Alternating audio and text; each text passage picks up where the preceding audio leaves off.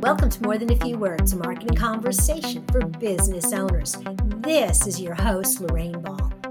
You know, as a business owner, I have been telling my story for 20 plus years, and I still get a little shy about it when someone asks me who I am and what I do. And that's fairly typical for business owners.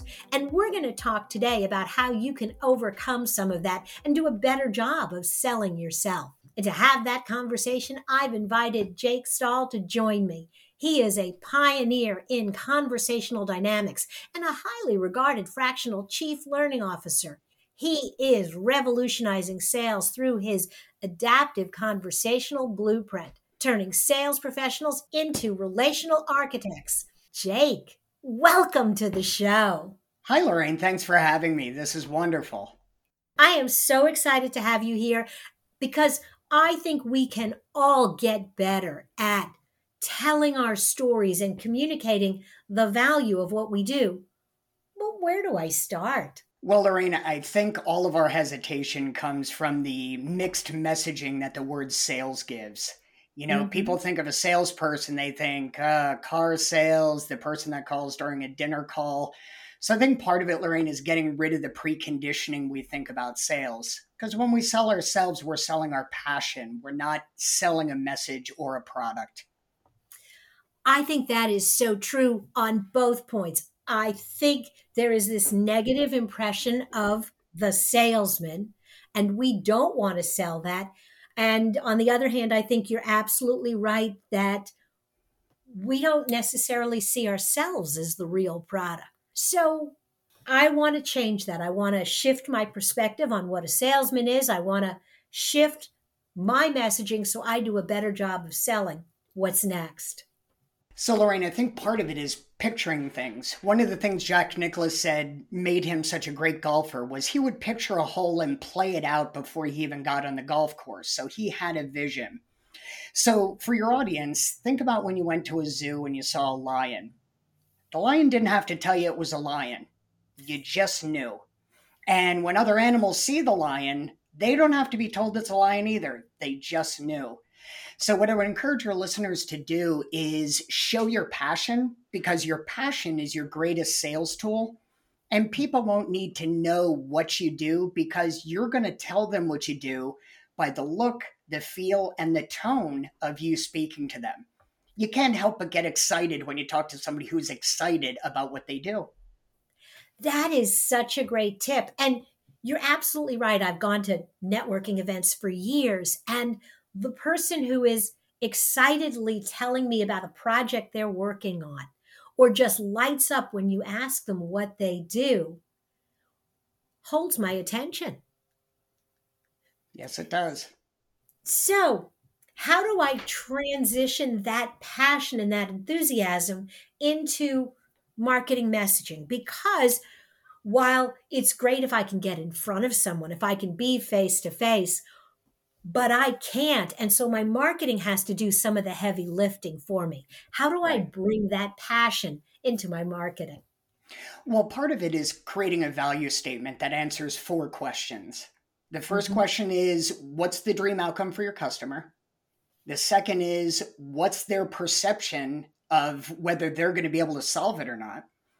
The third is the time delay. How long is it going to be until your customer sees results from making the purchase? And the fourth is, how much effort do they have to put into things? And if you look at companies like Amazon or you look at somebody like Walmart, they're able to address all of those things in a message. And I think I would encourage Lorraine to think about this in an easy way. We do this when we ask somebody to go out to dinner. Hey, how'd you like to go out to dinner tonight? We can leave at 6. You're going to love the food, and I'll drive. That's all 4 pillars in a single statement. So when you think about that in your own marketing messages, you're translating your passion by giving them a value statement. And if you think about that, let's go to dinner, and you translate your model around that, it's actually pretty simple. It's not as difficult as people think.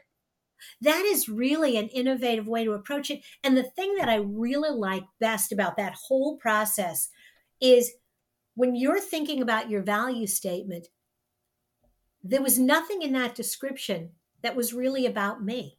It was all about my customer. It was Correct. what's their issue, how, can you solve it, how long is it going to take, what's it going to be like when it's done.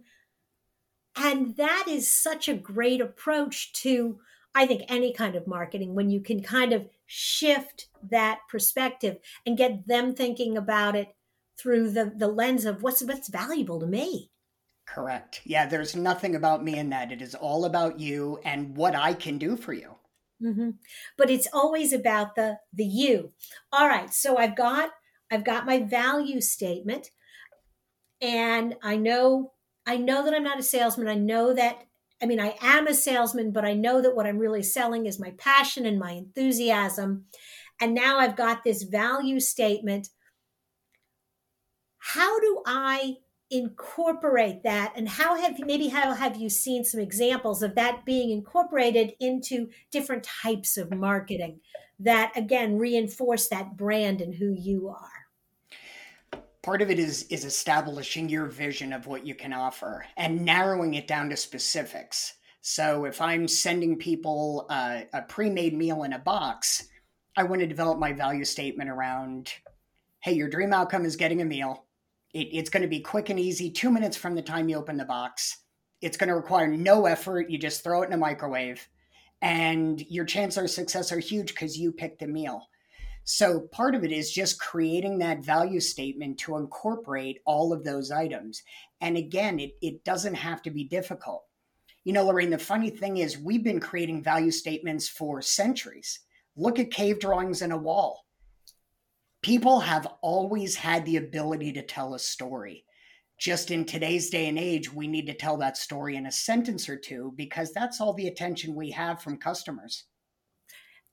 It is so frustrating sometimes as a marketer when I think back 15, 20, 25 years of doing this, how much more time I had to sell something, tell a story, build a campaign. And now it boils down to, what can I get across in a 30-second TikTok? Right, exactly right.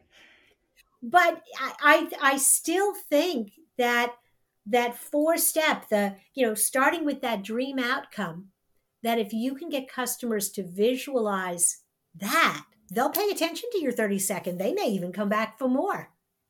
Exactly. And the hint to getting to the dream outcome, Lorraine, is what I call the three whys. You ask why three times to get to what people really want. So here's an example. Somebody says they want to lose weight. I would argue nobody in history has ever wanted to lose weight. They want to get into a different pant size. They want to look good for their significant other. They want to take pressure off their knees.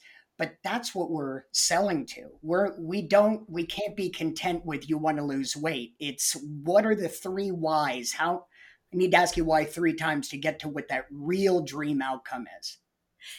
I had a professor when I was in college who had done a lot of research around that same theory of the three whys and using that in advertising.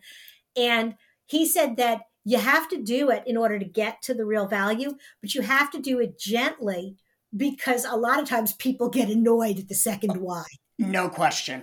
Absolutely. There's that old saying that you never sell a drill bit, you sell the hole. But the Mm-hmm. three whys actually says you don't even sell the hole. You sell the picture hanging on the wall. So you're selling an ambiance that you're Mm-hmm. creating. So it's just a matter of, I know that second why can get annoying, but if Mm-hmm. you phrase it right and you ask it in a very gentle way, that third why is your value statement. It's that dream outcome. Definitely agree with you that you need to get there. I've seen where it's hard because you want to stop at the first one because you're like, okay, I've got an answer. Now I know where to go. Hmm. And it's more work to go to the three whys, but the payoff is absolutely there. Right. And let me just put a little twist on that. A lot of times just an empathetic statement can get you where you want to go. So people will elaborate normally. Oh, so you want to lose weight? Yeah, I really want to fit into a different pant size. Oh, so your pants aren't fitting well? Yeah, really, I want to do it for this reason. So it doesn't even have to be a why so much as an empathetic statement to gain more buy-in and more story. See, you're really good at this. I think you've done this before. Once or twice. Well, Jake, this has been fabulous. I really appreciate you dropping by and sharing a little bit of information with us on how we can reframe how we position ourselves. Well, thank you for having me. It's been a true pleasure. And if you've enjoyed Jake's comments and you'd like to learn more about what he does, there will be a link to his website. You can book a consultation with him. And if you learned a lot in the 10 minutes, you're going to learn a lot more in that hour. Thanks, Jake. Thank you. If you've enjoyed today's conversation and want to find other resources for your business, be sure to check out our toolbox. Look for MTFW wherever you listen to podcasts. This has been another episode of More Than a Few Words. Thanks for listening.